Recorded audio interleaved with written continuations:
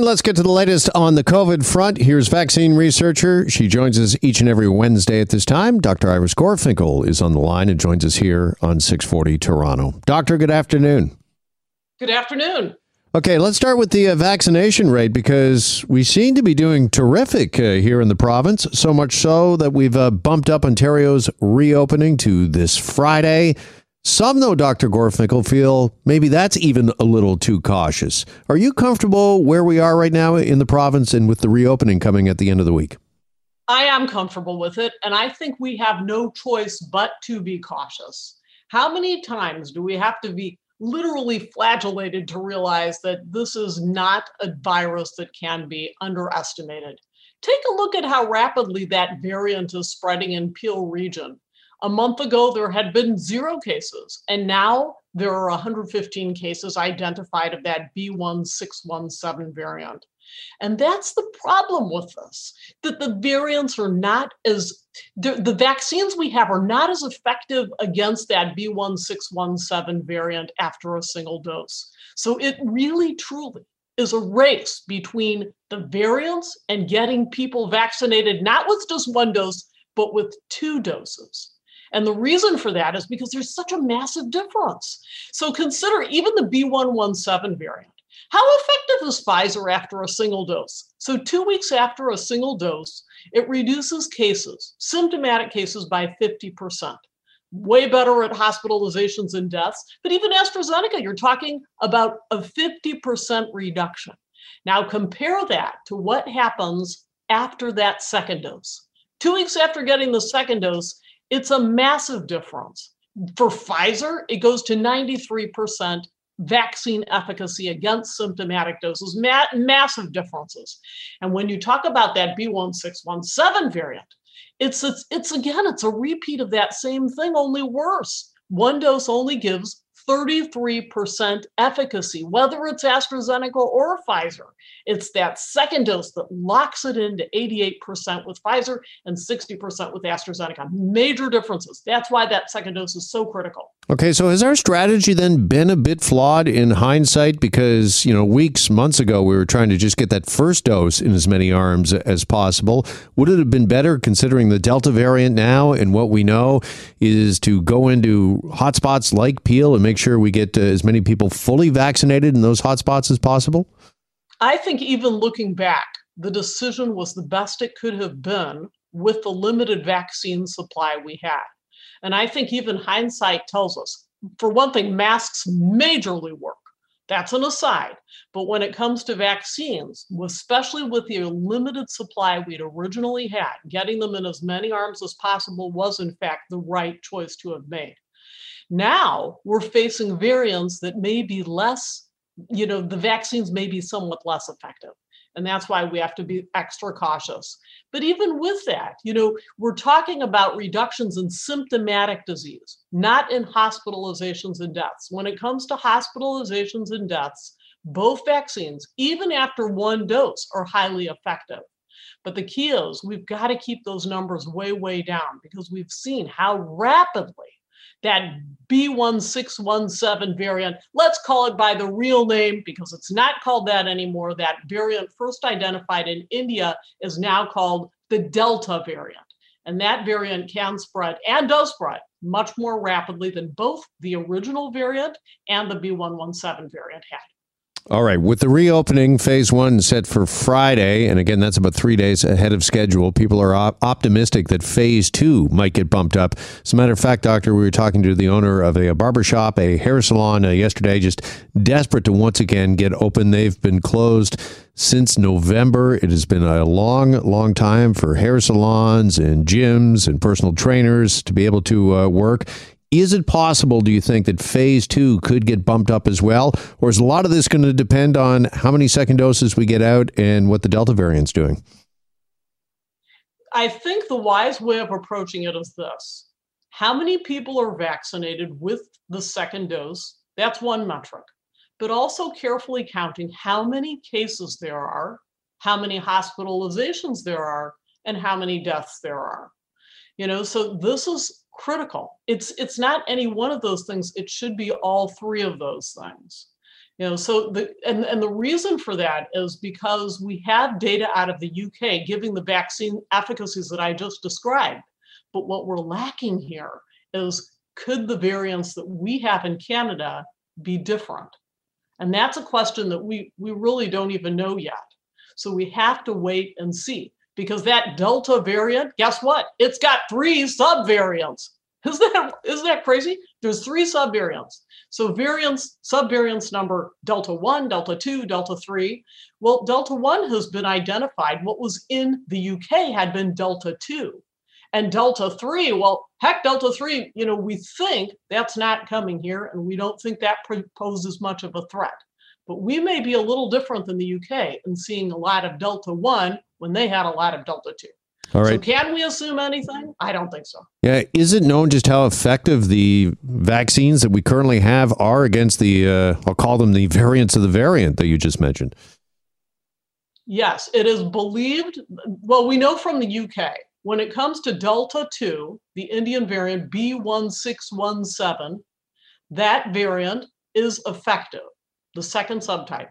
But we are uncertain of how effective the vaccines are against the the variant 1 and variant 3, the subvariants. So it's confusing, I know. But the second variant, the one that had been in the UK and in India, that one, it is effective against.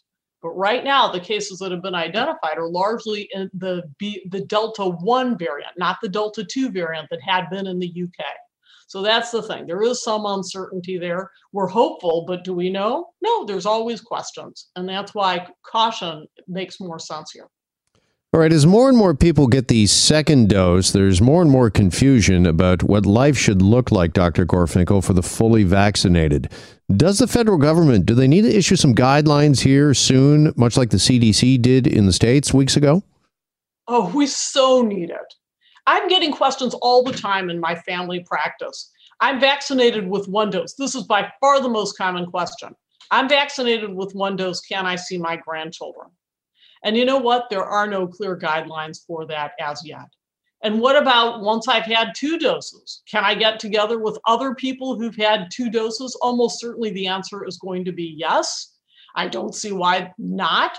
But that said, NACI has to issue guidelines, and those guidelines, of course, are not binding. So what is NACI? The National Advisory Committee on Immunizations. That's a federally funded body, a volunteer body, incidentally, which meets weekly to give guidelines for the rest of Canada that the provinces and territories can or may not choose to follow.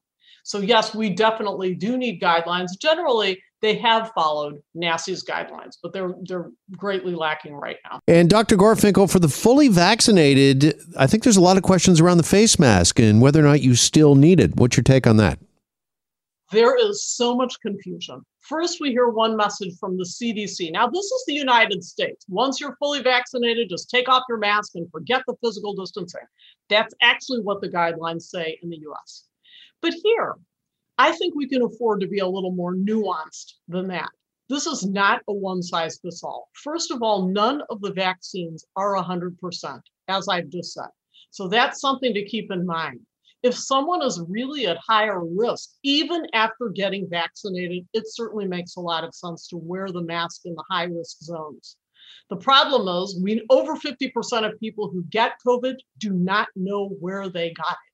So you have the 50% are like household contacts. Household contacts are a very big thing. So you can't always stop it. But once you're fully vaccinated, the likelihood of going into hospital, the likelihood of dying from COVID goes way down. But the likelihood of symptomatic disease is still very much there, both after AstraZeneca and after Pfizer. They're not promising to be perfect vaccines. What about if you're pregnant? That puts you at higher risk of preterm labor, a lower birth weight child, preeclampsia, gestational diabetes, and even stillbirth. So, and many of them have not been vaccinated, which I find very concerning because now, according to the Society of Obstetricians and Gynecologists, they should be. But that said, even if they get vaccinated, it would make sense because it's not a perfect vaccine. We don't have that.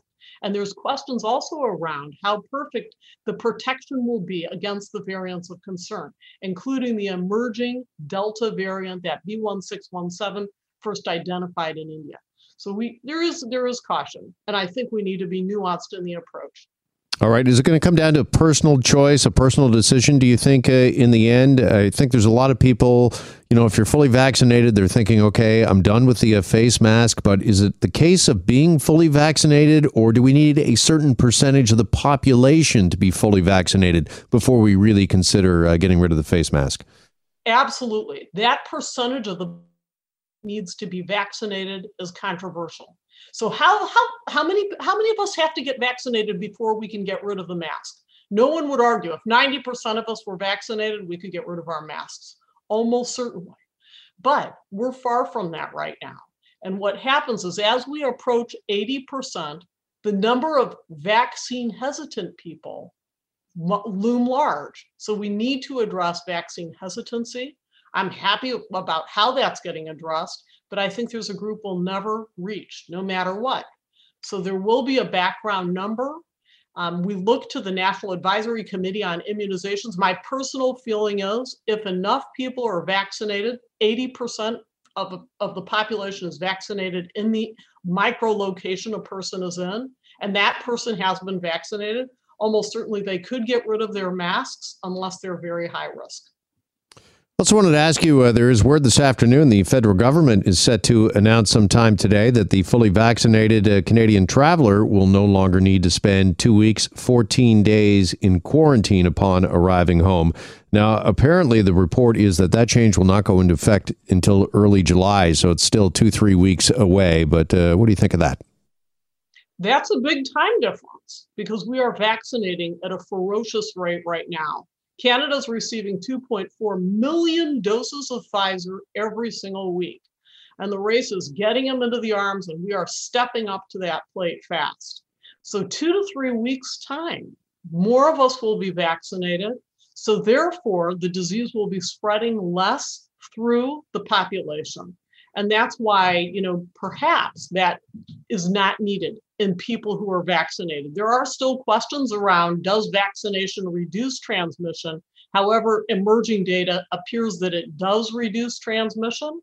So it's encouraging. I cannot wait to get back on the plane to see my mother. I haven't seen her in over a year. So it's time. Yeah, I think there's a lot of people feeling that way, and this obviously dropping the quarantine in the next few weeks is going to have a big implications for the travel and tourism industry. Just finally, Dr. Gorfinkel, this afternoon, I want to talk to you about long haulers and long COVID. That is a term that we haven't heard in a while. Did the vaccines, did they take care of that? I only wish they did. There are some reports stating that people who had long haul symptoms were getting better after getting vaccinated. But that is by no means the cure. And for many, that wasn't the answer. So looking at a recent Stanford study that was published just in the JAMA, this is just a couple of weeks ago, they looked at how many people are affected. And what was fascinating is that it's worse than we think. According to their numbers, these are confirmed cases of COVID-19. Some 40% of individuals continue to have, fatigue. And despite being so tired, they were having trouble sleeping. And then there was 1 in 5 who suffered depression. Like, this blows away the numbers we'd originally heard, which was only 10% of people having COVID having long haul symptoms. Well, that's pretty scary because that has real implications. If you're an employer of one of these individuals, if you're a loved one of these individuals having to pick up the slack, and likewise, if you're a healthcare worker. So what are we to do? I've got a whole long wish list of what I want for long haulers. And on top of it, of course, is a cure. On top of that list is understanding how long do these symptoms actually last? We don't even know. So a lot more research has to be done in this area, especially you superimpose variants. That raises a whole nother question on this. So we have to take long haulers very seriously. I personally suspect that the study was overestimating the numbers a little bit, simply because they're counting only confirmed cases of COVID-19. And what we know is that 40% of people who get it have no symptoms, and many of them never get tested or couldn't get tested initially. So that's going to overestimate how many people actually have long COVID, but it is significant, and it is something that we have to take very seriously. And do we know why some people are so-called long haulers and others can have COVID and not even know it, not even feel it? We've got all kinds of theories. And this is so interesting. So the question is, does the virus remain in individuals and continue to cause damage? That's one theory. Another theory, does the virus cause damage and then it's the scar tissue which causes the ongoing symptoms? And scar tissue where? Scar tissue in the brain, scar tissue in the lung. Inflammation, that's a third theory. Or autoimmune disease, does it trigger the body to react against its own tissues? Against its own lung, against its own heart, against its own kidneys potentially. Like, we don't know the answers to these. There are theories right now. And then, as I say, you just superimpose all those variants and that raises more questions. So we definitely need to have more research on this to have better answers. My heart goes out to long haulers, and many of whom are my patients. I see what's happening in this realm. What we need is a multidisciplinary clinic to approach it, because they need a combination of specialists, physiotherapists, occupational therapists, even massage. I mean, all employees step up, like anything that may be helpful, I'm interested in for these patients, because it's not a one size fits all when it comes to treating long COVID. All right. Always appreciate your time and providing us with the answers, Dr. Gorfinkel. Thanks as always, and we'll talk again next Wednesday. Many thanks, Jeff. Always a pleasure. All right, there's Dr. Iris Gorfinkel, vaccine researcher.